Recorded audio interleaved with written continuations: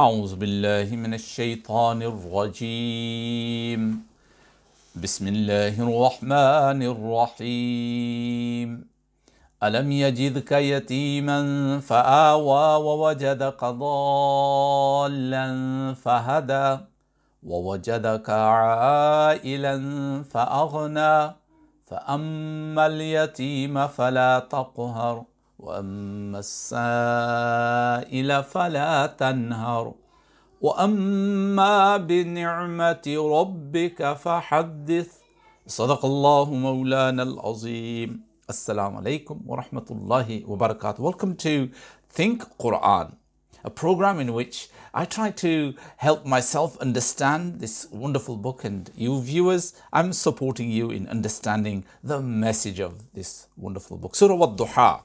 In our last episode, I looked at the first part of it, in which two very important things were told to the Prophet sallallahu alaihi wasallam. First, that your Lord isn't annoyed or deserting you, and secondly, look forward to a great future. So two things, don't get rid of the negative thoughts, and secondly, carry on doing your wonderful work and remember your future is going to be great. The third point that is mentioned here, Allah says, Alam yajidka yatiman fa'awa. Didn't we find you an orphan and shelter you? Didn't we find you absorbed in divine love and guide you? And didn't we find you needy and made you prosperous? So don't be harsh with the orphans, nor chase away the beggar, and speak positively about the gifts of your Lord. Subhanallah. So the third point, we said that the Prophet was very stressed. So how does he tackle his stress? The Quran says, well, get rid of the negative thoughts first. Secondly, look forward to a great and a bright future. Thirdly, why don't you remember the small successes of your life? You were an orphan. What future did an orphan have in an Arab society or anywhere at that time in the 7th century? Very little. But look how we have made you shine.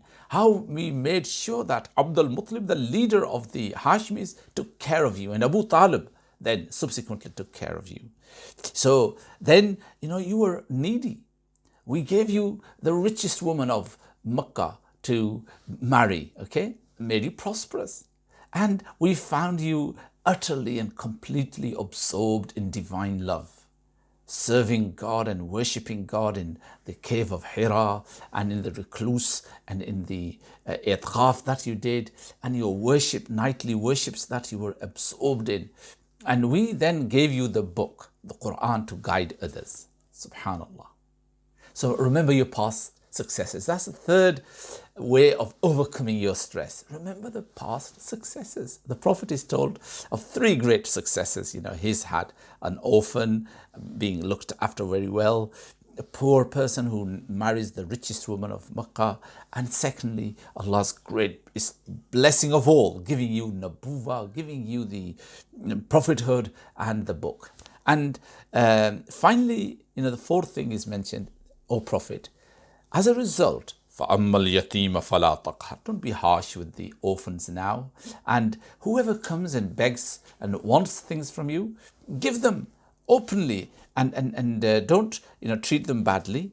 And thirdly, you must be remembering the gifts and appreciating and being thankful to the gifts that Allah has blessed you with.